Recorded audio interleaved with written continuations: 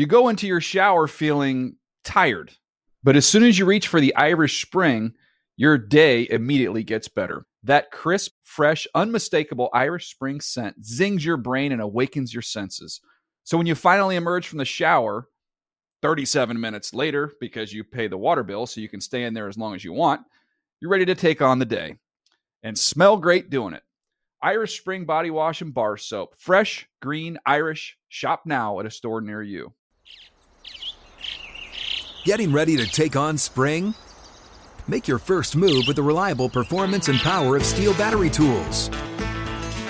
From hedge trimmers and mowers to string trimmers and more, right now you can save $50 on select battery tool sets. Real Steel. Offer valid on select AK system sets through June 16, 2024. See participating retailer for details. If a new house is on your wish list in the next 5 years, grow your savings faster and experience your dreams with an Ohio Homebuyer Plus account from Kemba Financial Credit Union. A savings account specifically designed to save for a new home, where you can earn 7% APY, a $500 matching bonus, and a $1,500 mortgage closing cost credit. Learn more at Kemba.org. Offer expires March 31st, 2025. APY equals annual percentage yield. Restrictions apply. NMLS 292230. Equal housing lender. Federally insured by NCUA. Hey everybody, still in search of the perfect holiday gift? Nautica's got you covered. Get last-minute gifts for everyone on your list, including cold weather favorites like the best-selling Nautix fleece or swim styles that go from beach to boat in a breeze. Use code FOOTBALL for 10% off your next purchase in-store or online through December 24th. Nautica.com. Find a store near you. That's Nautica.com, code FOOTBALL. The Around the NFL podcast is getting the band back together. Ho-ho! Welcome to another edition of the Around the NFL podcast. My name is Dan Hansis, and I'm joined in a room filled with heroes, Mark Sessler, Chris Wessling, and Greg Rosenthal. What is up, boys? Hey, Dan. What band? What band? Is that Getting Delaware? the band back together for Delaware? the 80th time in 4 weeks. I know. When are we not together? For those that may be new to the show, Greg, during his high school days in New England, formed a prog Western Massachusetts. alternative rock Shout out band. Western Mass. Acid rock, I would Emo? call it. Emo, a hybrid of some kind. Greg he tickled the ivories, I believe, and did Vox. And the band was called Delaware. I don't remember you tickling None the of this ivories. is true, except like we were, some 14-year-olds, and I sang in a band. I would say it was more They Might Be Giants-esque. I mean, we got a little bit of your Annie Lennox sample the other day. They Might Be Giants / Dead Milkmen. Yeah. How long were people hanging around singing in this? Yeah, I wasn't trying to croon with those songs. It was more a chant. More like talking. Okay. Yeah. Can we hear some Greg vocals? No, let's please never. I don't want to do that to you guys again. What is it? Birdhouse in My Soul? Is that the name of the album? Is that They Might Be Giants. That was the first concert I ever went to. They Might Be Giants. I'm with Greg on that Smith College. Frank Black opened. They played at the Spring Good Fest. ratio at Smith College, by the way. What is that? All women's school. Where? That's right up your alley there, They're Mark like Sessler. dotted throughout Massachusetts. These all women's schools. Northampton. Western Mass Northampton. is like the king of all women's schools. Mm-hmm. They Might Be Giants played Lesbian Northeastern enclaves. Springfest in 200002. I sat it out. Sounds like I should regret it. They were fun. I think. I don't think you would have. They were of they the would have moment been a Dan by band. by 02 even. That might have been past that moment. The only song I even know from them is the Malcolm in the Middle theme, which I did not find enjoyable as a song, but I'm sure they have some bangers. Yeah, I wouldn't say that's like the perfect snapshot of their catalog, but. All right, here we go. It's the Wednesday show. A lot to get to. Some big news. A general manager got axed. A offensive coordinator was let go. See, I'm trying to use different words than fired out of respect. But then axed is kind of cruel as well. Axed worse. Axe sounds worse. Because it's basically execution is the connection there. It could be, or it could like that Jaguars punter who axed himself in the shin. Yeah. Who was the punter? The Jack Pop Del quiz. Rio days. Someone Hansen, I believe. Yeah, I think it was Hansen. I think that sounds right. And we have some quarterback news before we get to that. Also coming up, I should say, we're going to take a closer look at the playoff picture and preview Thursday Night Football, and then, and perhaps most importantly, we need to talk to the president of the Pro Football Writers Association, who just happens to be Bob Glauber, longtime columnist for Newsday in New York. So we'll talk to him at the end of the show and make a formal pitch. We'll just leave it at that for now. Let us get to the news. How could it happen? How could it happen? Where the f*** are they all? They gotta keep the other end of the goal line safe. Oh my God! Jesus Christ! You knew they were gonna do it. Are you shitting me? The Tamposi house. What was that? That was a fan video of the Hail Mary? That was a 80-year-old grandfather in some New England living room area reacting to the Miami Miracle. That was Alec Baldwin in Outside Providence. Is that what it sounded like in your house growing up, Erica? No. Not at all. No. Very civilized, and we don't have accents. Okay. Well, there you go. Let's start with the decision by the Minnesota Vikings to part ways with offensive coordinator John DeFilippo.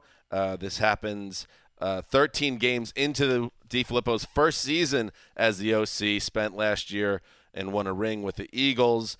And, Mark, the idea of DeFilippo was great when the hiring, and it seemed, Kirk Cousins is in town. We get this guy that's a young hotshot from the Super Bowl champs staff, and it just never worked. And Mike Zimmer makes the decision to move on, and quite frankly, a stunning decision. Yeah, I wonder if age had something to do with it coming off of the Sean McVay situation, because everyone kind of thought of Frank Reich as a second or third or fourth or fifth type of candidate. And you learn months later that Frank Reich had a lot to do and maybe was a driving force in Philly's surge down the stretch last year in their creativity and their approach to analytics, their willingness to fit that in. And the Eagles are a bit of dead weight, and DeFilippo's out of a job. I still feel that one of the biggest issues for any offensive coordinator coming into Minnesota, beyond for DeFilippo getting along with the head coach, was a offensive line that was hamstrung from the start and currently ranks 31st in pass protection. And that plays out. Kirk Cousins, as you guys have said, has not been the primary issue. He also has had some bad games, and whether or not you like it, a quarterback is tied to the results of a team. But good luck thriving if you're Kirk Cousins behind that line. He's been punished far too often, and the record probably reflects some of their major weaknesses. Before Tony Sparano passed away, he and DeFilippo worked closely together, and they were excited for this season. Sparano, one of the best O-line coaches and run game coordinators in the league. He was behind last year's team, in which Latavius Murray and Jerick McKinnon were one of the best backfield duos in the league, and the offensive line really blocked well for Case Keenum. And this year it's been totally different. Yeah, that's been, I think, their number one problem, and that's led to the running game problems. And I think Kirk Cousins overcame some of the line issues, and now he's gotten into some bad habits where I don't think, no matter how much you like Kirk Cousins, you can't argue that he played well on Monday night, even taking away the offensive line issues. I can think of 3 or 4, 5 different plays where protection was not a problem at all, and he was late to see receivers. He made some indecisive throws, but the firing's timing is shocking to me because 3 weeks left in the season, you're in the number 6 spot. You just don't see that much. Yeah, we saw it with the Ravens, before they won their Super Bowl, after they were blown out in a game, and Jim Caldwell ended up taking over and they won the Super Bowl. So who knows?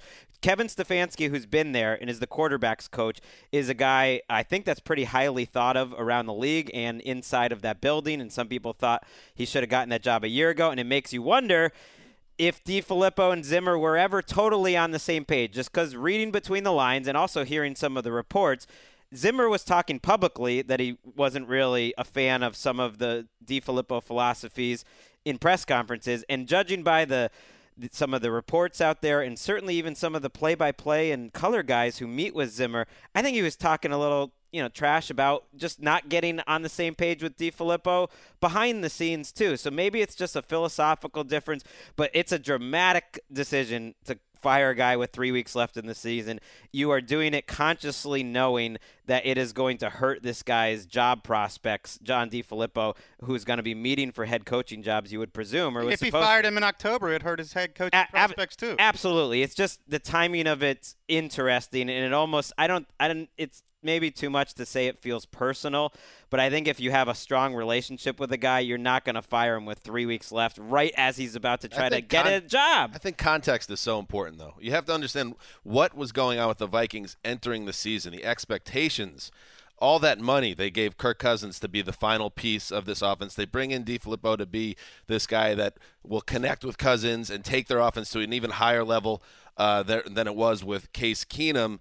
And Mike Zimmer's like, I got to save this thing. This is a disaster for us that we were this dominant NFC superpower last year, and now we're clawing to go 500 or close to it to try to make a playoff spot. I saw it as an act of a desperate team. I didn't see it as a personal shot. I'm with you, and they blocked Stefanski from going with Pat Shurmur to the Giants. So that tells me, to Greg's point, that maybe Zimmer all along felt like this was the guy he knew. He was already on his staff, and they wanted to elevate. But maybe the DeFilippo, who was a hot name coming out of the Super Bowl, was hoisted on him. There's whispers of that. And then you can't make that. You can't just necessarily magic wand that relationship. It may not work, and it didn't work. But I don't have a problem with them making a change because their offense needed a change. And we've seen it in Cleveland. We've seen it in other places, even this season, where when you make that shift, things starting to change. And it's like, why not? It couldn't get worse.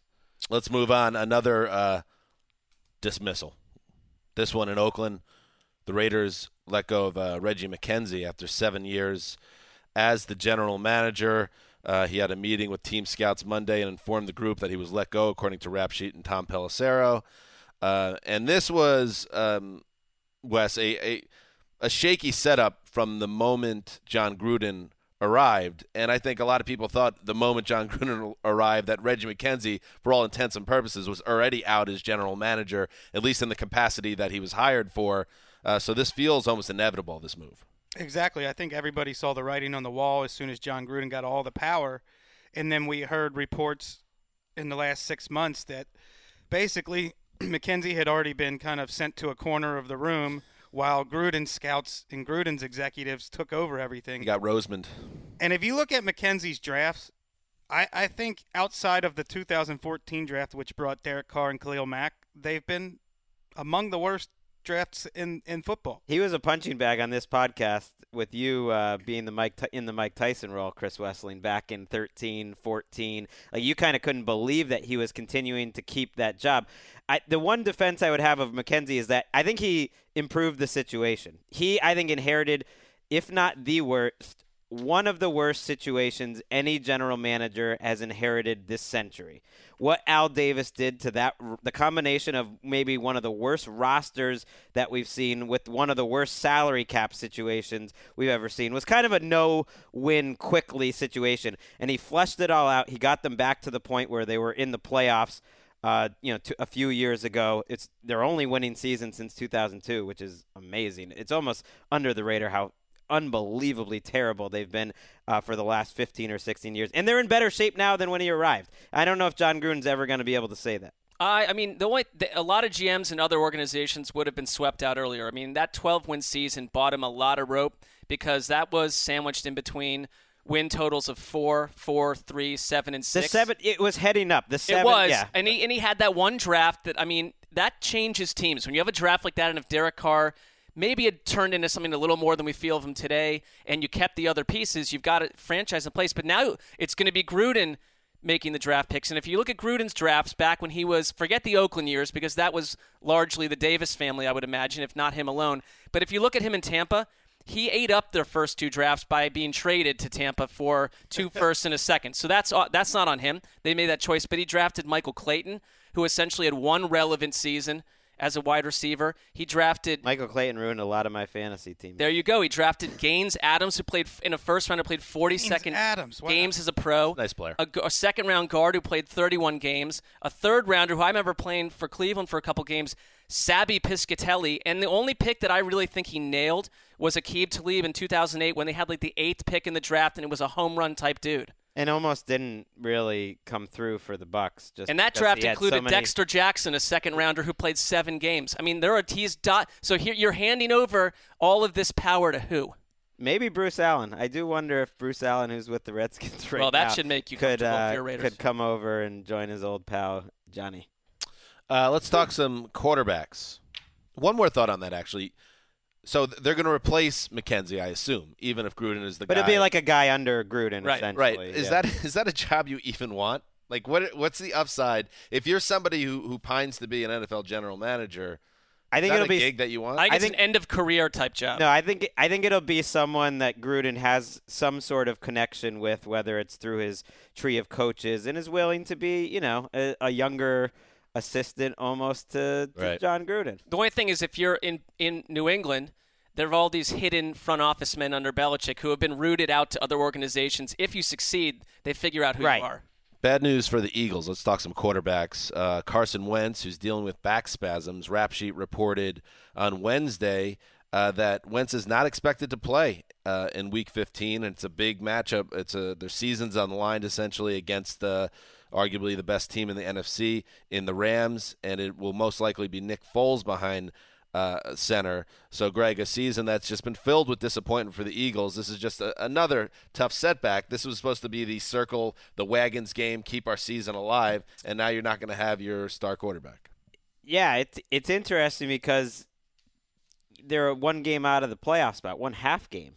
So even as terrible as this season has been, I think 8 wins is going to get you into the playoffs. I don't know if 8 wins for them would get them in because the Vikings, have the tie and then there's tiebreakers.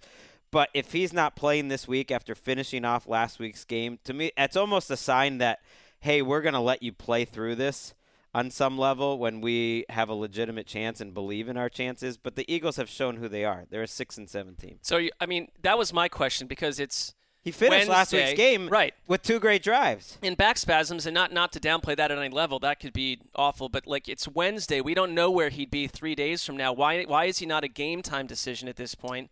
And you figure that out. Right, in Rap Sheet saying he might be out for the season depending on how this week goes. And I don't think you're winning a game in Los Angeles with Sounds Nick like a Foles. shutdown. Sounds like it. Maybe it helps explain some of his accuracy issues, which was if he had any knock coming out of college, it was accuracy. I don't think you had seen it too much, maybe a little in his rookie year, but he's missed some throws this year. Overall, I think for the most part, Carson Wentz played quite well coming off a torn ACL. I don't think he's been a huge issue. The passing of the torch is official in Baltimore. John Harbaugh announced that Lamar Jackson, their first-round pick rookie quarterback, who has won 3 of his first 4 starts, will indeed officially replace Joe Flacco as the team's quarterback. Flacco, who is dealing with a hip injury, is healthy, but he's the backup RG3. Rob, he goes back to the inactive list. Wes, Lamar Jackson has had a nice schedule so far, so you have to understand the context with his start, but this feels like the right move for a team that's going in the right direction, even with Sunday's tough loss. I think you said it well. You have to factor in the schedule. He's going to face, after the Bucs game this weekend, probably the 5 worst run defenses in the NFL. And the Ravens have become the run-dominant team along with the Seahawks in the NFL. I think what sells it for me is that they have an identity now with Lamar Jackson and Gus Edwards and Kenneth Dixon. And with Joe Flacco, they had no identity, not even for this year. For the last few years, they kept struggling with the run-pass ratio under Flacco. They were very pass-heavy and could never establish a running attack. And now they have an identity that goes with their defense. Yeah, they lead the league in 10-plus play drives. So even though it's not a great offense and the schedule's helped, I also think that John Harbaugh thinks this is his best chance to save his job because Lamar Jackson gives him the best chance to win. It's like he's making the most important decision possible, and the way that they've been able to rally, I think we could be in a totally different world if Patrick Mahomes doesn't make one of the great throws we've seen in the last few years. And in that world where he doesn't make that play, the Ravens are in first place, and everyone's talking about what an unbelievable coaching job this Ravens staff is doing, and they got to see it through. And as far as Joe Flacco goes, I don't think he plays again in Baltimore. What is his value? I mean, if he hits the open market. Like the Jaguars should run to the open market and get it. Yeah. I think he'll get a job. I mean, the Giants could be looking for a quarterback. The Redskins will certainly be looking for a quarterback, you would think. So I would think he's going to have a good chance to be starting next year. Ben Roethlisberger will be starting on Sunday a huge game against the Patriots. The Steelers' season might be on the line in this game, and Roethlisberger exited midway through Pittsburgh's loss to the Raiders with a rib injury. And then that's when things got murky because he doesn't come out and start the third quarter with the team. He stays out of the game until there's about 5 minutes left, and the Steelers had fallen behind. He comes back in. Of course, this is what Big Ben does. He leads them to a touchdown, and then there's questions after the game. Why weren't you on the field sooner? And it was a bit of a mystery, and it was explained as this week has gone along that old dump in Oakland, which also, by the way, cost them a game because Chris Boswell couldn't even put his foot down. And Chris Boswell, by the way, watch out because Kai Forbath's working out in Pittsburgh as we speak. Kai. Not only is their turf terrible, the X-ray machine, at least according to the Steelers, was not good enough to give them an accurate read to let them know that he was okay to go into the game. A rib injury could be scary business. Let's hear what Ben had to say about it. Didn't have great clarity, to be honest with you. Wasn't able to read the X-ray to our satisfaction. It was probably a dated piece of equipment or what have you. It was Mike Tomlin. So just to, if you're scoring at home, Greg, here's a tweet from Mike Scheinman, who covers the Raiders for the Mercury News. Last week there was a skunk running around the locker room in Oakland and in the hallway, and Matt Scheinman cataloged it all. Dead animals postgame 3, 2 mice in the soda machine, 1 skunk in the hallway, 2 Raiders wins, and a defective X-ray machine and a horrible playing surface. Get out of there! Blow the place up. Make sure it's empty, and then blow it up. It's over. Well, the A's have to play there. It doesn't matter. The A's going to be more irrelevant. That's not true, actually. They have a nice. Did they make the playoffs? Yeah, they have a nice nucleus. I apologize, Athletics. But you deserve a new stadium as well. All that foul territory. It raises a point which. Let a man win a batting title, Wes. All that foul territory. You speak the truth on this issue. You cannot win a batting title in that. I gotta say though, I hit it 200 feet in foul territory next to first base. It's an out. And it's a put out. Yeah. I was once on my way on a road trip back through America where I tried to see as many baseball games as I could. Weird flex, as the kids say. I gotta say, I was like 24 years old, wasting time. 1:20 afternoon, midday game at Oakland Coliseum with about 7,000 people in the crowd. One of the most underrated sporting experiences I've ever had. It was I could see that. It was a blast. Well, you're the only one rating it. What? No. No one else is rating and your there's 7,000 very people there. personal Let's say in the 7,000. I'm just saying it was a great. It was a great. I went to an A's game and get in for about $6. And Right. I drove up one morning at 5 in the morning to a Raiders-Browns game. And I will say this, it is not a bad fan experience for the fan in the stands. I don't know about mice. Right, the 7,000 people that were there were going wild. And to bring it back to the Raiders, though, it does this thing that you're bringing up, we're having fun with it. But there is a real issue coming up, and I thought ESPN had a perfect headline for it yesterday, Paul Gutierrez. He didn't write the headline, but he might have. He's a double threat. Where will the Raiders play in 2019, and why isn't anyone freaking out? It is kind of an amazing story, considering the history of the Raiders in Oakland, that there may only be one game left ever in their franchise history in Oakland, and that no one following the team or with the team knows where they're going to play football next year. They seem to want to play football in Oakland, but Oakland doesn't necessarily seem to want them. It's a ridiculous thing right now. Yeah. Could they be the San Diego Raiders for a year? It seems like there's a lot on the table. It's like let's find the only stadium that's in worse shape than our stadium. Go down to old Qualcomm. I do remember because it was I believe it was a Thursday night football game and we were here. That the last Rams game ever, you didn't know if it was the last Rams game ever, and that's what's going to happen in Oakland. It's like the Raiders fans deserve a lot better than they've been getting. I agree. All right, that's what's happening in the news. Hey, did you know that Lowe's is the new home of Craftsman? Now we do. Yeah. Lowe's is the new go-to destination where we can explore the latest innovative Craftsman products, including their new V20 power tool battery platform. The Craftsman's V20 cordless power tool lineup features a high-capacity lithium battery that's part of Craftsman's interchangeable battery system. So it works with all the tools in their V20 lineup, giving you the runtime you need and the power you deserve, not to mention a longer cycle life, resulting in extended battery life. And, you'll also want to check out that V20 brushless power tool that is proudly made in the good old USA. God bless this country. These colors don't run, Mark. I'm just letting you fill in the blanks on this one. Made with global materials in good old Charlotte. These brushless motors deliver high efficiency and great durability. For the latest Craftsman product updates, visit Lowe's.com/around.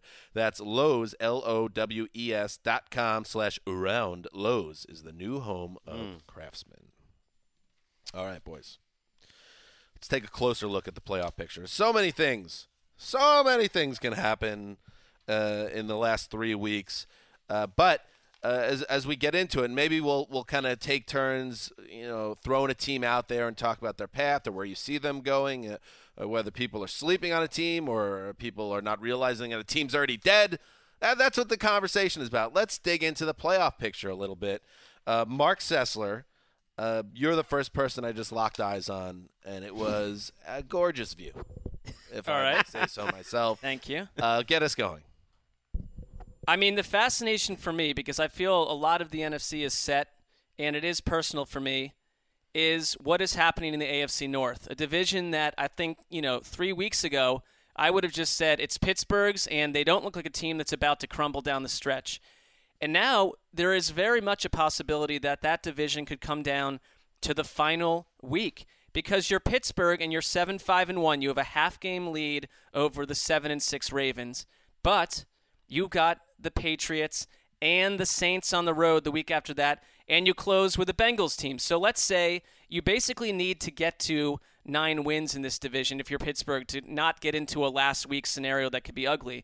You've got to win 2 of those 3. That's a tall order. If you're Baltimore, and I think there's a lot of belief in the Ravens in this place, you're 7-6, but you could easily be 8-7 heading into, because you go on the road to the Chargers in Week 16, heading into a final game with the Cleveland Browns at home, and the Browns play the Broncos this Saturday night and then play the Bengals. That's 2 winnable games that would bring them to 7-7-1. And what are you saying, Sessler? I mean, is it going to happen? There's a lot of bizarre improbabilities there, but the Pittsburgh schedule plays against them if they're going to be a team that fails to show up against the Patriots, which they do annually, and then cannot handle a high-powered Saints team the week later. There's a lot of variables here. It makes it very exciting in the final 3 weeks. Would that be – yeah, it's looking too far ahead. But, is there any chance that's, playing for Mike Tomlin's job? If they lost 6 straight games to lose the season? I don't know. I always feel Sunday with Tomlin – is so important. It is. Sunday is so important to both teams because the Patriots are looking to get a bye. But the Steelers, if they lose this game, the scenario you're laying out is wide, and I'm all in with you, right down to the Browns playing in Week 17. And what else could you ask for, Mark? Just even talking about this is a possibility. Yeah. But if the Steelers take care of business on Sunday, I think this is all hogwash. Well, then it's over. Then I could see. Then they go 2-1 because they'll nail the Bengals. Who can trust them?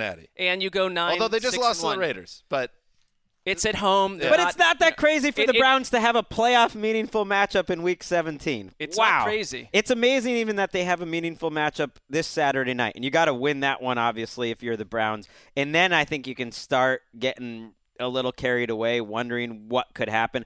I don't think it's a gimme to go to. I don't think any game for the Browns is necessarily a gimme, but certainly not a road game against a Denver team that, they're banged up, but they've been pretty good at home this year, and they're not a pushover by any means.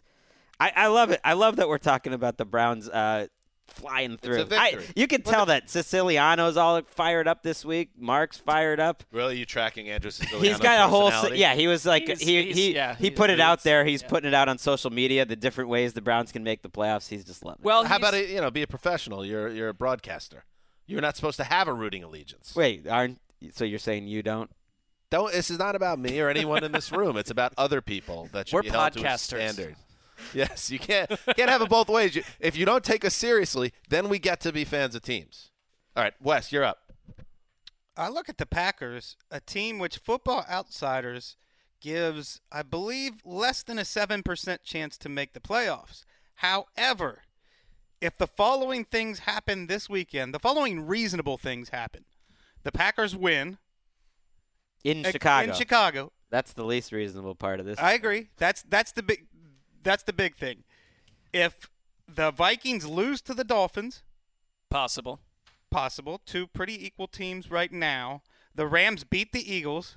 Very possible. The Saints beat the Panthers. That's some Dolphins love I smelled from Chris Wesley. The Jaguars beat the Redskins. Very possible. If all of those things happen, can I make a point here? The Packers will have a 75% chance to win if they win out, according to 538. Okay. They go from, 7% to having a realistic possibility. And the rest of their schedule makes it very possible, I too. read elsewhere, Wes, that it was 4%. But you're right, and I was looking at their schedule, too. And you don't want to get too excited because the Packers have been underwhelming all season. That could not be more true. But if they beat the Bears, everything else, the Vikings need to lose twice, the Panthers lose once, the Redskins lose once, the Eagles lose once, and the Packers win out. They are in. It's not going to happen. I don't foresee a 6 seed being that dangerous, although you never know if a team can turn their season around in the final 3 weeks, like the 2012 Ravens, for instance, which if we had a podcast back then, we would have beyond buried when the Dolphins dropped them like 45-7 in week 14. You never know what could happen. But the Packers have kind of like shown no ability to win 3 straight games. So that's the trick. I think you guys are right that if they manage to win 3 straight games, 8 wins with the tie, because you only have 7 losses, there's a solid chance the Vikings don't get there. Part of their problem, though, is the Vikings have like a 70% chance, according to all these analytics sites, because they're in first place. They're in the 6th spot right now because they have that tie and because their schedule's pretty soft. So if they get to 8 wins, like if they win 2 out of 3, the Vikings, they have a great chance because all these teams have been headed in the wrong direction. It is interesting that the 2 teams we brought up made high-profile firings that were essentially because of the offensive side of the ball, and the Vikings are the 3rd team in that mix. Greg, what do you got? I'm keeping an eye on our Thursday night football game, which we'll talk about in a little bit, so we don't need to break it down. But the impact that game could have in terms of the AFC and the chance that the Chargers still have with 3 weeks left of the season to go ahead and be the number 1 seed, to go ahead and be great, to have some home games here at the StubHub. You want to hear a home crowd? Maybe get the 1 seed. Or maybe it wouldn't happen, and some Ravens or whoever's coming in here would just rage and whatever. It'd just be weird. Let's get weird, NFL. I don't think it's crazy for the Chargers to go to Arrowhead and win that game. I think the Chiefs are the better team, but the Chargers are certainly capable of beating anyone. They're not going to have the tiebreaker over the Chiefs, so they need the Chiefs to lose 2 games. But the Chiefs are going to Seattle the following week. So if you could beat Kansas City on Thursday night, Kansas City has to go to Seattle, win that game to keep the number 1 seed. It is not a crazy scenario for the Chargers to take care of business, and their schedule's not cake either. They have a very difficult schedule. A very difficult schedule. They have to beat the Ravens on a fun little Sunday night or Saturday night game on NFL Network, I believe, and then I think they finish with the Broncos. So it's not in Denver. It's tough. But here we are 3 weeks left of the season. I don't think that's a crazy scenario. The playoffs go through the stub. Are we calling it the stub? We just have. The Patriots are going to get the 1st seed is what everything you're hearing. Everyone has a tough they're schedule. They're 2 games back. You're right. The Patriots. I could see it now. In theory, yeah, the Patriots route is the Chiefs losing those 2 games I mentioned, but then the Chargers also stub their toe at the stub against Baltimore. That win over Pittsburgh, and Dan, I believe you're in this crowd as well. That's the game they would have dropped, and we could have started to wave goodbye to them. They're going to go to they've had 1 playoff game in 8 years. This team is not a flawed team the same way as the previous ones. They have 1 loss since week 3, and I trust them to. I think they can beat the Chiefs. The interesting thing about them is I think you should lock it up. They have Melvin Gordon back. I don't even trust them, even though I'm a fan and I'm hoping it happens just because of recent history. Put that 7-game win streak Here's the on thing, the line. No, Wes. Here's the thing, though. Chargers are a dangerous 5 seed. If the Chargers are going to Houston or Pittsburgh or Baltimore or wherever it is in the first round of the playoffs, they actually have a better road record this year than they do home record, and they've don't You're have, buying into this. They don't have much of a home field advantage, the Chargers, either way. So either way, I think they got a shot, but give them the 1 seed. That'd be fun. You're buying in. I am. Let's see what Bridget has to say. I mean, she's. Greg is back on the acid. Well, see, she's a computer, and her math says. I haven't your heard math from is Bridget fuzzy. a lot lately. This feels less drug-induced than some scenarios we've come up with. She's been busy. She's in the garage under lock and key. The people behind the Bridget 2000 have been trying to mass produce it with all this demand around the holiday season.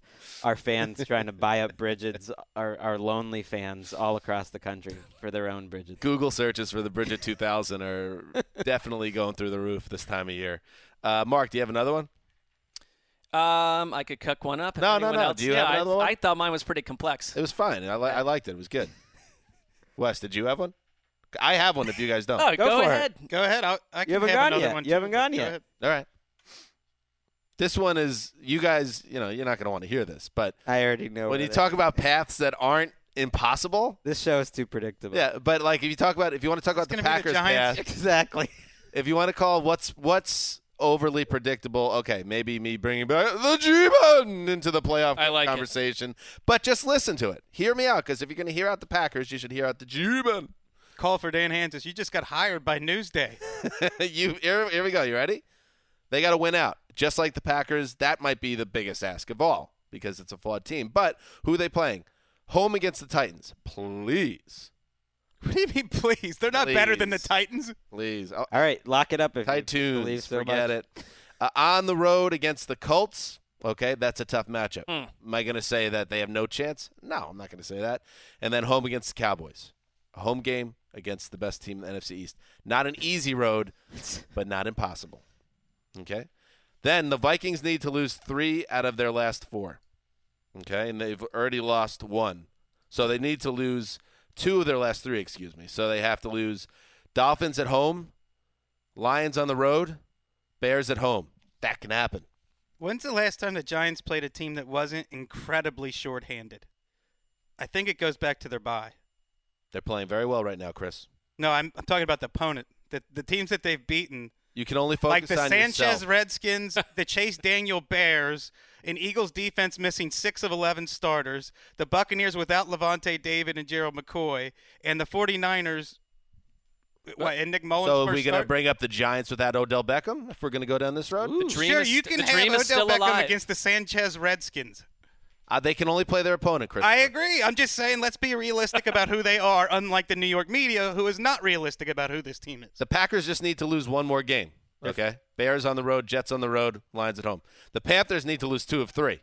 Saints at home, Falcons home, Saints away. That can happen. The Eagles need to lose 2 of 3. Rams away, Texans home, All these Redskins teams away. are terrible. The biggest problem is a bad team like the Giants has to win 3 games against teams that will not be at their undermanned worst. This is the problem with you dismissing them, though, Wes. None of those teams are dominant teams. A Titans team on the road, When's the a last Colts time the team at Cowboys home, lost? and the Cowboys team on the road. If they were going to Dallas, I'd say, oh yeah, that is too much to ask of a middling Giants team. I'll give. Let's just say I'm not even saying it's going to happen. It is not. But if you're going to throw out the Packers, you got to. I'll give throw some out credit. Other I mean, teams. yeah. To your argument, Football Outsiders, whose DVOA is rather high on the Giants in general, higher. They have the highest DVOA of any team in that division. Which should tell you something about DVOA then. I think they've been a better team than their record throughout the season.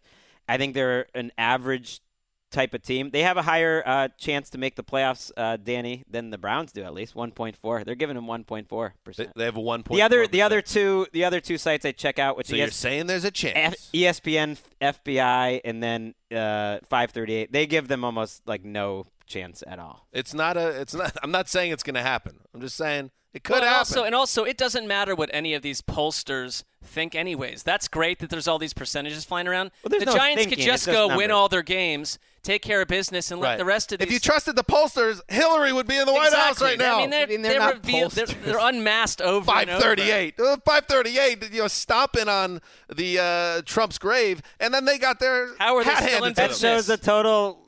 First of all, they gave Trump a much better chance than almost any other site. And hey, that's how percentages. First of all, that's true. No, but I mean, they second did of all, not get it right. Come on. Of course, you didn't get it right. But when you give someone a 40% chance, that means that they have a 40 out of 100 chance to win. I get it. You have a very admirable analytic mind, but there's also something called the human experience, where the Giants could just spin magic, and you're the one that says anything can happen to all these teams. The Giants would be.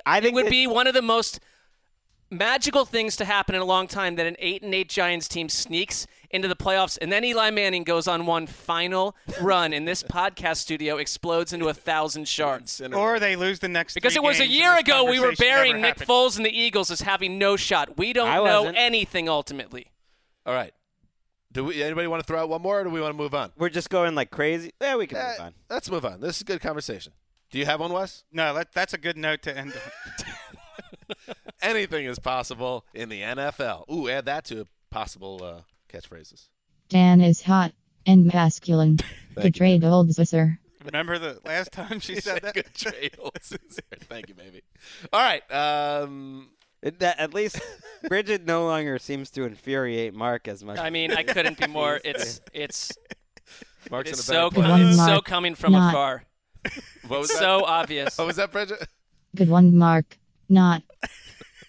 She's got a sense of That one humor. doesn't bother me because I find her Oh, kind it of was funny. the one about Dan that really. It's just so we know what it is. It's just What it's a a manufactured joke, and it's 4 weeks later. one and thing I somehow think we're they gotta still work- propping it up is hilarious. Wait, he's starting to get angry. The one thing I'm not. I literally could care less. I think one of the reasons we haven't heard from her in a while, I think Bridget 3000 needs to work on the comedic timing, just timing that knot, update it. She's not She's a a comedy robot. bot. She's not by design a comedy bot, but she's working on it. She's got bits. All right, She's no Scarlett Johansson in her, you know. She doesn't have that type of Je ne sais hardware quoi. or software. Here we go. Thursday Night Football. Let's talk that game. The Chargers have their chance, Greg. You're excited. This special time for a franchise that's been looking to get over the hump for years and years, bury some ghosts or eradicate some ghosts. And here's a big opportunity, but the challenge is even bigger because you got to go to Arrowhead to face the Chiefs and Patrick Mahomes, who's now going next level. Now he's doing no-look passes. He's completely revolutionizing the position, and he's at the absolute height of his powers. This is like Michael Jordan in 1990, just realizing his great potential. Wow. It's like, how are you going to win in this situation? I mean, the Ravens had the recipe to do it. They were a play or two away, but the Chargers have, at least under Anthony Lynn, showed no ability to be competitive with the Chiefs, which is a concern, I think. That these two coaching staffs have matched up 3 times. It hasn't been competitive any one of those times, including a very similar situation in Week 15 last year when the Chargers could have put themselves into playoff position and they got freaking dropped. I'm a little worried about a few things with the Chargers up front. We haven't seen the offensive line protect Rivers well lately. Sam Tevi's their right tackle and is among the worst right tackles in the league, according to Pro Football Focus. Their center, Mike Pouncey, has been struggling. Not sure if he's injured, which he often is lately, giving up a lot of pressure. And you got Dee Ford, you got Justin Houston, you got Chris Jones, who has a sack every game for 10 weeks. That's problematic on the road on a short week. And you haven't seen the Melvin Ingram, Joey Bosa show together yet. Ingram's been very quiet over the last month. I think he has 1 QB hit plus sack in his last 4 games. And this is a great player. And so you want to see those two guys getting after Patrick Mahomes because I think that's what the Ravens did really well. I think between Mahomes having right there with Rodgers as the best arm talent in the NFL and, frankly, expands more possibilities on a given play than Aaron Rodgers, and then Tyreek Hill's speed, the Chiefs can do so much more on a given play than any other team in the NFL. The possibilities are almost endless. And I think you'll see that's the difference between the Chiefs and the Chargers. Let me ask you a question, Wes, because I trust your reasoning in this realm of professional football. And have you seen so far the Kareem Huntless Chiefs? Has there been a drop-off? Yes. Are they less? Yes. Oh, absolutely. Yes, I think Spencer Ware is a guy who, by the way, is injured this week and not yet practicing. He's a guy who runs short, choppy steps, and they don't like him getting to the perimeter. They only like to use him in the middle of the field, so they use Damian Williams for all the outside stuff. So they're trying to use two backs to do what Kareem Hunt could do, and neither of those guys is nearly the playmaker that Kareem Hunt is. I know that they have more rushing yards.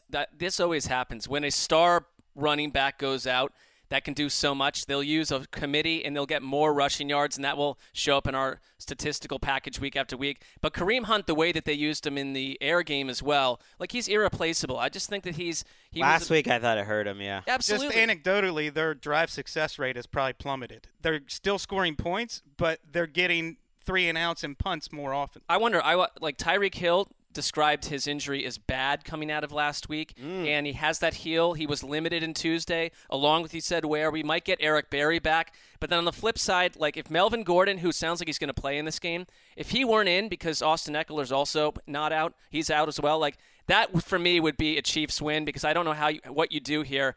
The Chargers thing is they don't turn the ball over, but getting Gordon back evens the playing field. These are the top two teams in the league according to Football Outsiders in terms of efficiency. I mean, this is an amazing way to wrap up the Thursday schedule, and it is an opportunity. As much as logically the Chiefs are better, hey, Phillip Rivers, been talking about him as one of the most underrated quarterbacks ever. He's got a shot to win an MVP. I'm not counting it out. If you go to Kansas City, wait, hold on, you go to Kansas City and you just drop a hammer. Aren't you the guy who says there's too many guys in the MVP discussion? I do, but I'm just saying if Rivers went to Kansas City and outshined Mahomes, then he beat the best stage, then he beat the best defense in football at home. It's really hard to do. The Ravens are one of the best statistically, Oh. All right, one of the best. You're right. In L.A., and then you finished it off, and then you got the 1 seed. I at least could see a groundswell. So he needs to do something special. Mike Williams has been making – I'm amazed Mike Williams only has 530 yards because every time he makes a catch, it just seems enormous. He's got to make special plays. You need Derwin James to go say, hey, I'm the defensive rookie of the year. You need their stars to just step up. Look who's all in on the Chargers. Well, of course. Well, wow. We always knew it was in, Greg, but now I've been waiting. We've been talking about this for 5 years. This all kind of checks out to me. You're basically a Chargers fan now. Yeah. No, I'm not. But you can appreciate and other stories in other teams. It doesn't pain me the same way like when they lose or if they lose in the playoffs, let's say, as the Patriots. Do you think George Kittle or anybody's better than Travis Kelce right now with this quarterback and in this offense? I think Kittle's a better all-around. If you could just take one guy who had the best season, I think it's Kittle. But Kelce's amazing. Kittle's a better blocker, and it shocks me to say this. He's better after the catch than Kelce, but Kelce's better at using his body, I think, in traffic. Let's pick this game. See, now I'm in a. I think the Chargers can hang. They really can. I think they're going until the end, but I think this has a 27. Like 25 type feel, Kansas City. This is one of the legit home field advantages. It's a short week. That's a huge factor. That would be a victory if you could hold the Chiefs under 30 in that building in prime time. I don't think it's a victory if they don't. 30. I think any loss is a big issue. That would be the Chargers. If your defense you got to hold them, keep them under 30 points and you lose, that's a big bummer. Chiefs 33-27, and I'm locking it up. Oh! Look at that. And guess what? And we'll get to this on the preview show. I have fallen out of the race, and I'm just going to enjoy what's shaping up to be a great battle. It goes for the Super Bowl. What are you talking about? Well, it's going to be very hard, put it that way. So from my perspective, I think I'm too far out. So I'm enjoying this battle between the kissing cousins. That feels like psychological warfare. If my team was 2 games out through with 6 or 7 weeks to go, and my coach was like, "We're just gonna sit back and enjoy so how many weeks the Patriots and Dolphins go for the AFC East title." How dare you? You put the lock trophy on my desk in October in a bit of psychological warfare, and now you're accusing Dan of it. But I labeled it as such on Twitter 2 seconds later. I don't know how this would qualify as psychological warfare. Now you're like, I'm just going to sit back and not care anymore. Nonsense. We have 7 weeks left of the season, right? Right. And I 7 weeks left. You're down by 2 games. I think I'm out 4 games now. I've been struggling. 3. All right, who cares? But my point is I'm picking the Chargers. I'm not going to lock it up. Now I'm going to lock it up. Wow, we got a lock off. I'm not locking it up. I'm not locking it up. So what was that whole thing about? I was kind of into this race right now. I'm really into the lock race. But and Wes locked up a team. It's the only reason they're playing the NFL season right now. Exactly. But this is more, I'm rooting for this. I'm rooting for a fun Thursday night. Daddy's going to have a couple of Tito's and watch the game, and it's going to be fun. And what would be better than Phillip Rivers going down the field and winning a ball game in the fourth quarter at Arrowhead? Yeah, Patrick Mahomes doing his 90 Jordan thing.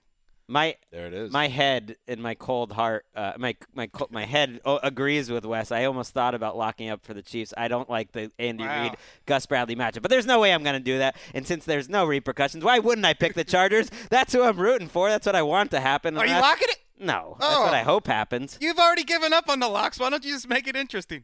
Hey, you never know. Get a three-way lock-off. You never know. A menage, if you will.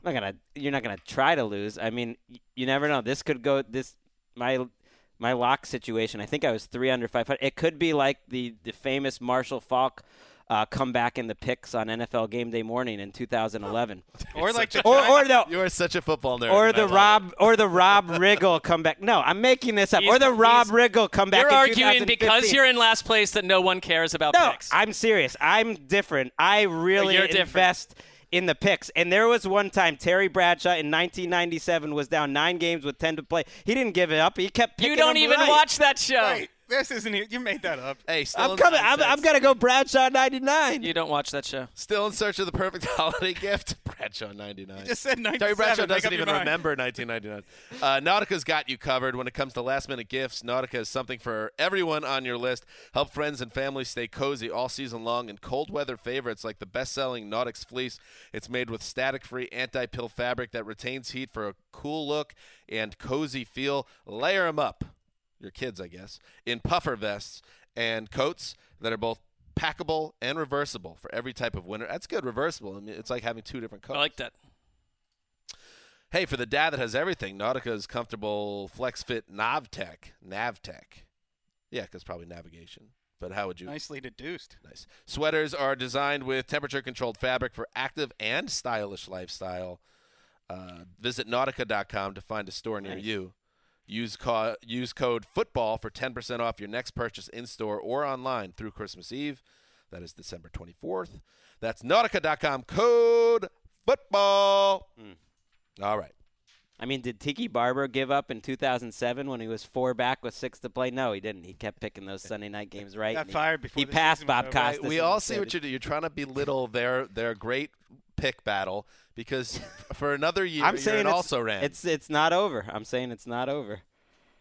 It's not. You've said it's over for you for like a month now. We're not playing into a second of this. All right, coming up now, and this is the only reason I'm here today because by way of introduction, we last week we decided we deserve an MVP vote, and then we did a little research, and we found out that the man that runs the Pro Football Writers Association, by runs I mean he's the president, is Bob Glauber. And it's time for a discussion with Bob, quite frankly. Bob, are you there? Yes, I'm here. That sounds a little bit terrifying, Daniel. Bob is like the uncle that I didn't even know until I was like 34 years old when I started meeting him at NFL events. Yes.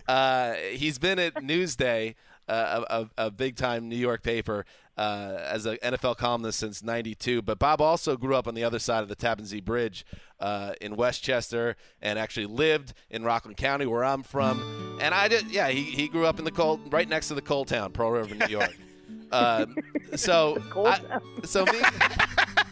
You're someone who knows. Leafy suburb. Bob grew up in Nanuet, or didn't grow up in Nanuet. He lived in Nanuet for over a decade, which was the arch rival of Pearl River, and we played the Little Brown Jug game every year. This is real small town life that Bruce wrote about. But here's Bob Glauber. Welcome to the show, Bob. Well, thank you very much, gentlemen, and it's just a pleasure. I've known you guys a long time. I've admired your ascent to the upper reaches of NFL communication. No, seriously, you guys, I go back to our time, but not the top press room. I go back to the time in the press room at Lucas Oil Stadium when you guys are, 4 ham and eggers just trying to make your way, and now you're big time and kind of all around the world. Yeah, Bob is one of those guys. Like, he's just been around. Bob started the Journal News, or made his bones, also the paper I started writing at. But since 1992 has been at Newsday. Who stays at one newspaper since 1992? Glauber's doing something right.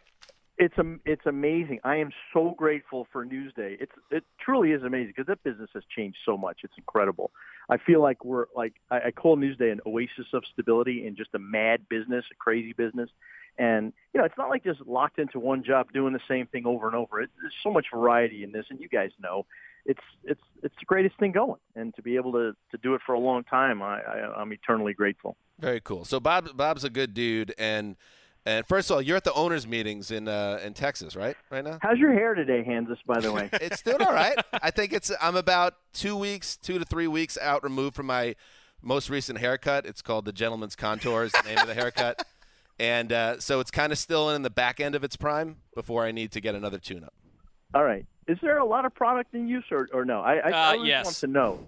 Okay. There's a lot of product, a lot of conversation, a lot of what Dan likes to do is he'll come into the office with his hair untouched, and then he'll stand up and kind of shift his body around so the entire newsroom can see him take his gel that was sent to him by the company and put it through his hair, and it's like an in-office thing, and then he sort of sits down at his keyboard like that's a normal thing for a man to do in a newsroom. That's all accurate. He really does have incredible hair, and I say that to him every time I see him. All you guys have your most distinctive features, and I love the fact that I have nicknames for I think all of you, right? What are they? We're here. Rosenthal, who gets younger every time I see him, is Benjamin Button. Okay. All right, I'll take that. It's been a while. Wessling, who is a very well-read young man who loves to write and is y'all are good writers, very good writers, great writers. But I call him Bartleby the Scrivener for some Edgar Allan Poe ref. Oh yeah, I read that book in high school. Yeah, I would prefer not to. I think we went over this. Yeah. And Sessler, of course, the aggrieved Browns fan. And Hansis, I just call Hansis, but hair. It's just the hair. So you've called me hair. Yeah, many a winter event. We need to have Bob on every week. This just feels good. So I mean, it's just like I hope you don't mind that we go in this direction a little bit, but it's just there's just so much pent up demand here because I've never been on your podcast. And it's great. I'm thrilled, and I mean that. We'll see if you say that by the end of this segment. All right. Yeah, so go ahead. I've been forewarned. Go ahead. All right. So here's the situation, Bob. So we have, as you alluded to yourself, we've been on the rise in the industry. Our podcast is a global brand, to be quite frank with you. So I've heard. We're influential in that sense within the sphere, the podcast sphere, which no big deal, but like podcasts are kind of a big deal in our industry now. So put it all together, okay. And I feel like we have a voice in the football cognoscenti, if you will. Okay, yes, I'll agree with that. You have voices, yes. Yeah, collectively and individually, yes. So we were talking. We love talking about the MVP race, and it's so fun to really figure it out because there's especially this year. Who's going to win MVP? Who fell behind this week? Who's catching up? Who's a dark horse? We're just talking about Phil Rivers. What if he goes off on Thursday night in Arrowhead? Does that buy him some stock in the MVP race? All that good stuff. But the one thing we don't have, Bob, is an MVP vote. And it got us thinking, we don't need 4 MVP votes. We just need one. And it would be one that we all collectively come together. And before I throw it back to you, Bob, we did prepare a statement, a formal pitch that you're going to hear over the phone here, but a letter will follow, a certified letter to your Long Island estate later. Sure. Certified and okay. So here it is. Without registered mail. Without further ado, Mark Sessler. Notarized? Right. It will be notarized, of course. Mark Sessler reads a prepared statement to you, Bob Glauber, President of the Pro Football Writers Association. Dear Lord Glauber, we humbly kneel before you with a request to make things right. We understand the guidelines of the hardworking, noble PFWA Yes, it makes sense for most of the NFL's in-house media limb to be kept outside the doors of your organization. Someone like Daniel Jeremiah should not be allowed to vote on the MVP. Totally on board with that. But there is a foursome inside our building who have given their day-by-day lives to covering this game. Not just tracking one team and maybe catching a few primetime tilts when you can, but every single contest all season long. This four-pack of football nerds even includes a duo named the Scientists, Chris Wesleyan and Greg Rosenthal. Wes studies every play of every game and overcame cancer. Greg studies every play of every game and does a good job with that. Balancing out these zealots are Dan Hansis, a Jets fan, and yours truly, a Browns fan. We've never jumped ship, which should tell you something about our loyalty to the sport we cover. Are we NFL writers? NFL Research notes the four of us have combined to write more than 14,000 articles for NFL.com. Humble brag. And we live in America, box checked. Our commitment to observing every player from every team in every game every week for years and years on end makes this foursome, the Around the NFL podcast, uniquely qualified to cast one unified MVP vote. We will make you proud, my lord. A true leader does not hide behind the rules. He or she creates new boundaries to match the changing times. Preach! And in this case, the evolving world of NFL coverage. You have the chance to spark a revolution and change football forever. The pigskin is in your court. Woo! Can I get an amen? Amen. Bob, the floor is now yours. I mean, Sessler, that was brilliant. I humbly accept your entreaty. I find it incredibly thoughtful and passionate and impressive. And the begging is off the charts. I love it. Fantastic. You can never go wrong begging. and I hereby bequeath you an MVP vote for however you want to name it. You know, the fearsome foursome or whatever your foursome's name. The heroes. The heroes. Yeah. Just keep going. Oh, that's great. Great. So the heroes shall have a vote for the MVP in the context of it shall be another important voice in the cacophony of voices among MVP. Now that's untoward, Bob. What? You got our hopes up. Nah, the other shoe drop, that was untoward. But here's the thing. Which MVP are you talking about? How about the Associated Press? Okay, you're talking about the Associated Press. That is MVP. the recognized MVP award. Right. I know you guys have your own, and that's great. And Sporting News, they do a nice job, whatever. But we want the big tamale. You want to go for the gusto, Hansis, correct? Absolutely, that's what right. we do. You want AP. You want the AP MVP vote to go to the heroes. Yeah, have one from now and forever, right? Correct. Or at least until you're no longer in office. Or we are no longer around. Well, now I don't know how this is going to be tough letting you down easy on this, but damn it. I'm not the gatekeeper on this one. Oh, you're passing the buck. So what about – but here's Uncle the thing. Bob. Is it not true that we're not even allowed into the Pro Football Writers Association because we work for the NFL? There are guidelines for the Pro Football Writers of America. By the way, it's Pro Football Writers of America, that if you work for a team or the league, that there is not a membership spot. Bob, I have my rejection letter from Jim Trotter framed on my wall, so I do understand Trotter that's. gave you a rejection letter? Yeah, and now he's here. We haven't been able to think talk about this. that. Bob was I've done my research, Bob. You were the vice president of the association. The Dick Cheney of the whole operation. And in what one can only call. I was the hitman. Trotter was the smiling face. I was the hitman. Right. You were. And what could. Yeah, I mean, what could only be described as a power grab by Bob, he probably pushed Trotter out the door to NFL media, knowing full well that he would be rescinded and stripped of his power. Right, so that's a good example. Jim Trotter is a former president of your association. Yeah. Now, in a bloodless coup, you took over, and he's not even – is he even allowed to be in the organization now? That he He's cast out. Here's the thing, though, Bob. You have influence in the industry, and you know these AP votes are jokes sometimes. 50 people have them. It's also the Associated Press votes.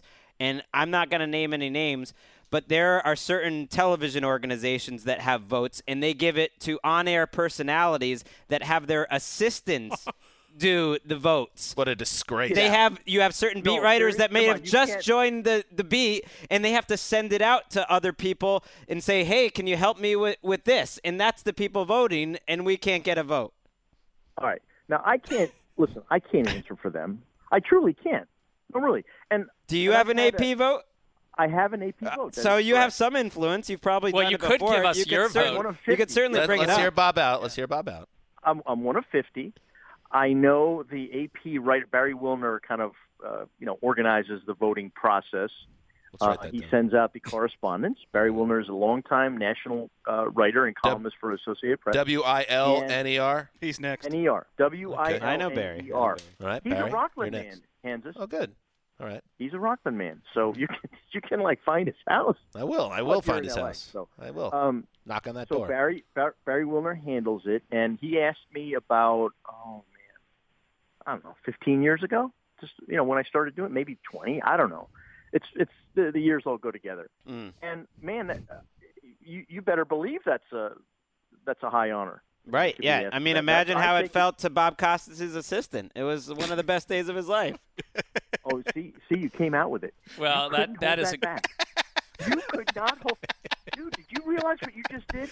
Rosenthal, you made news. Uh-oh. Trying. Oh, man. Go back. Go. You going to erase this, or are you going to let this go? Oh, it's staying in. I'm unlike uncover the hypocrisy. I think the media, especially at this time in the world, should be worried about truth. And that's all I'm about is the truth. John Lennon said it. Give me some truth, Bob Glauber. Think what we're dealing with here is, do you put more weight on integrity or the appearance of integrity?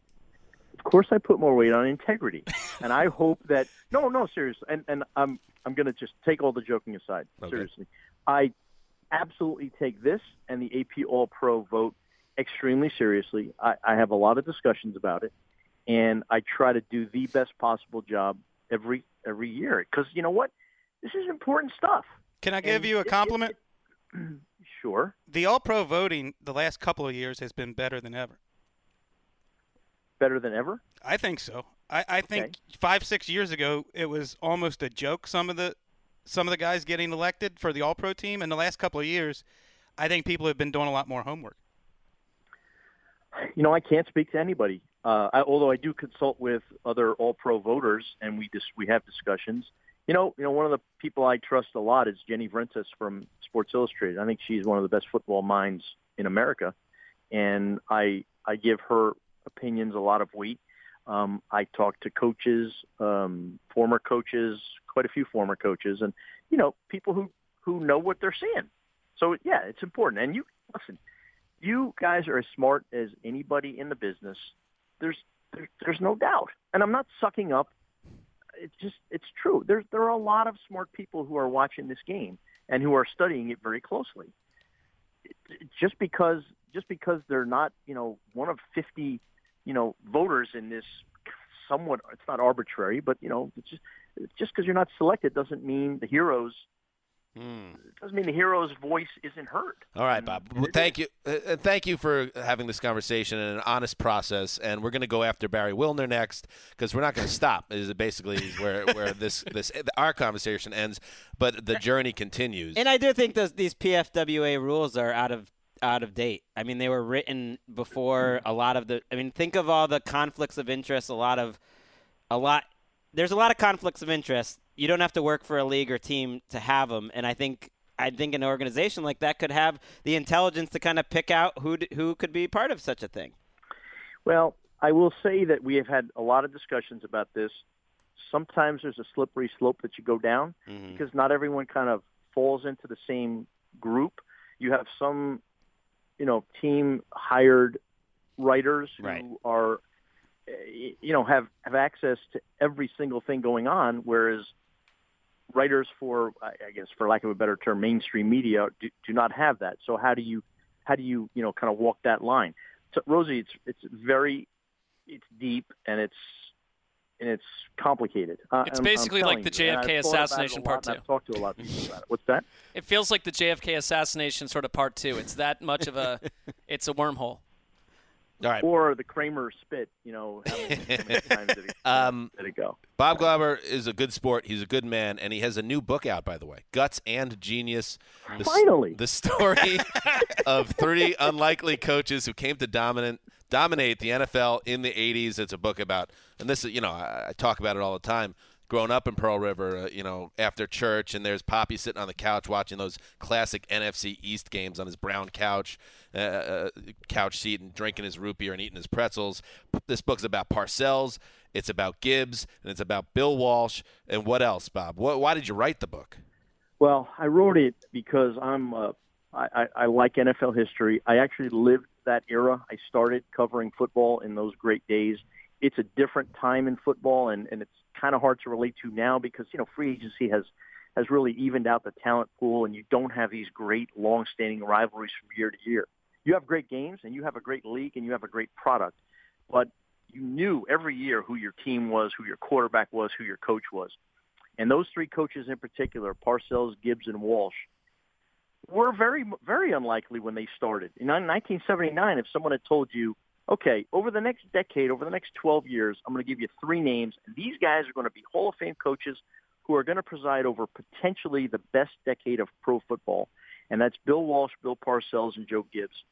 If you had heard that in 79, you would have said, what are you talking about? I've never heard of these people, because that's how obscure they were when they came into their jobs, and they kind of gutted it out early. They all thought they were going to get fired within 2 years of getting hired.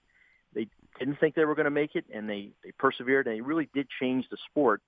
And I find it amazing, incredible, that all 32 of today's NFL coaches, even the interim coaches, they are all part of either the Parcells or Walsh coaching tree. Wow. And 30 of 37 Super Bowls since Walsh won his first one have been won by either Walsh, Gibbs, or Parcells, or someone on their coaching trees, and that includes 17 of the last 18, and it will soon be 18 of the last 19 because they're all on either of those trees. Remarkable. Who was the other one? Dungy? No. What do you mean? Oh, Bill Cowher was the one who was not on either tree. Wow. He's the only one. He was on the Marty Schottenheimer tree. He's on the Schottenheimer tree, so it's not from the Parcells or Walsh trees or Gibbs tree. Now Gibbs tree was kind of non-existent. He just kind of came and went. He was this brilliant flash of a coach who won 3 Super Bowls with 3 different quarterbacks, and you could make a case is the greatest coach of all time based on those restrictions that he had at quarterback or limitations. Those other 2 guys were, they were all incredible coaches, but I think the legacy left behind, especially by Parcells and Walsh, it continues to reverberate in today's game.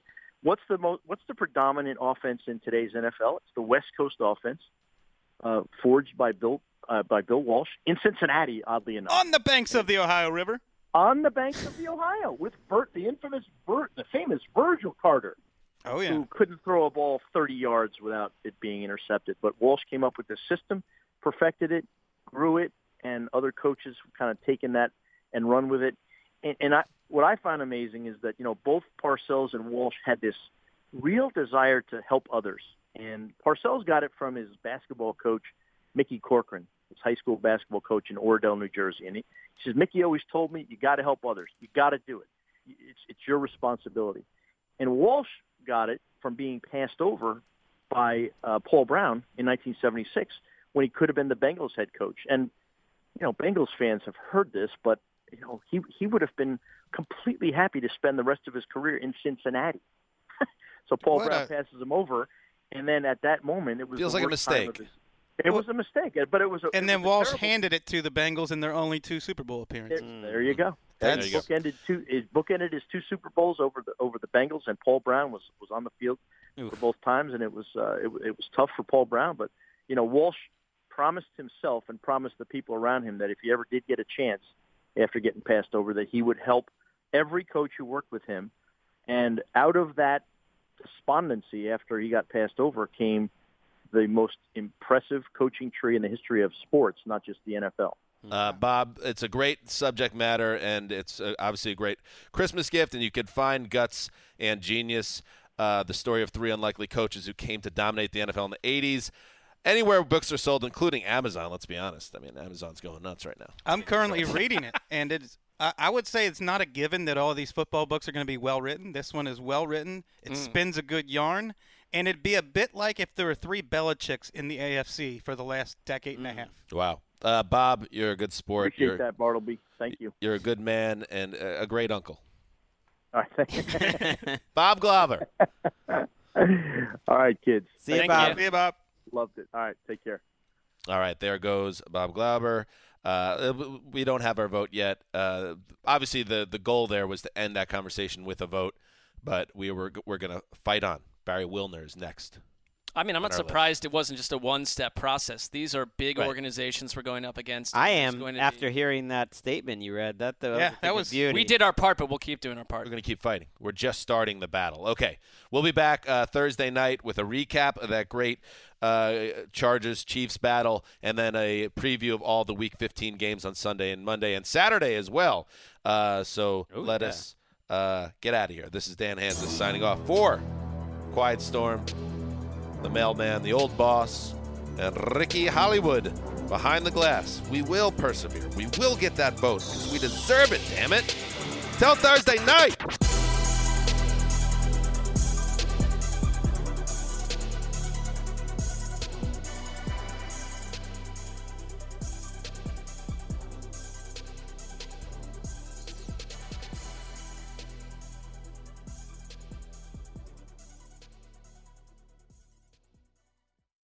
You go into your shower feeling tired, but as soon as you reach for the Irish Spring, your day immediately gets better. That crisp, fresh, unmistakable Irish Spring scent zings your brain and awakens your senses. So when you finally emerge from the shower 37 minutes later, because you pay the water bill so you can stay in there as long as you want, you're ready to take on the day and smell great doing it. Irish Spring Body Wash and Bar Soap. Fresh, green, Irish. Shop now at a store near you. Open a limited-time 11-month certificate at Kemba Financial Credit Union. At 5.25% APY, it's more than triple the national average, plus it's a safe and secure way to grow your money. Visit your local branch or kemba.org/CD for details. Offer expires May 31st, 2024. APY equals annual percentage yield. Restrictions apply. $500 minimum and $250,000 maximum deposit. Advantage status required. Comparison based on bank rate average. Federally insured by NCUA. Hey, have you ever used Cheapo Air? For years, and I really like it. With Cheapo Air, you can book online, use their app, or even over the phone. They've got great prices on over 500 airlines and millions of accommodations. They're my go-to for travel planning. And if you join their Club Miles program, you can earn points to save on the cost of your travel.